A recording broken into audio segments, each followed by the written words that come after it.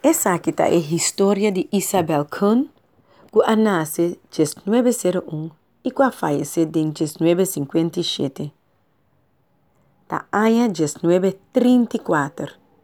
Isabel Kuhn subiu o céu na parte suroeste de China, junto com sua casa e sua mulher chiquita.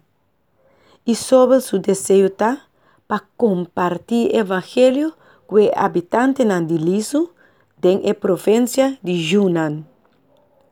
Aunque sua saúde não está bom, Deus está dando a Isabel força para viver em céu na meio de gente de Lisu para 22 anos. Isabel está pensando hobby criativo. E uma de gente de Lisu não tem nada de fazer durante o tempo de aguaceiro. E pensei, ela começa escola de Bíblia em a temporada aí. Hope mucha entregar na vida na Cristo e 30 de nan a vida evangelista nan tem o pueblo nan cercano. E sobre se uso de gente nan que papel idioma materna. Esta trabalha junto com a mulher de Lisu para traduzir o Testamento Novo de nan mesmo idioma.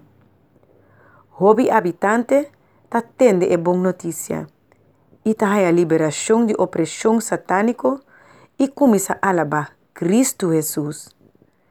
E sobre sua família, perseverar apesar de roupa sofrimento. Roupa bia não tem ameaça para a vida.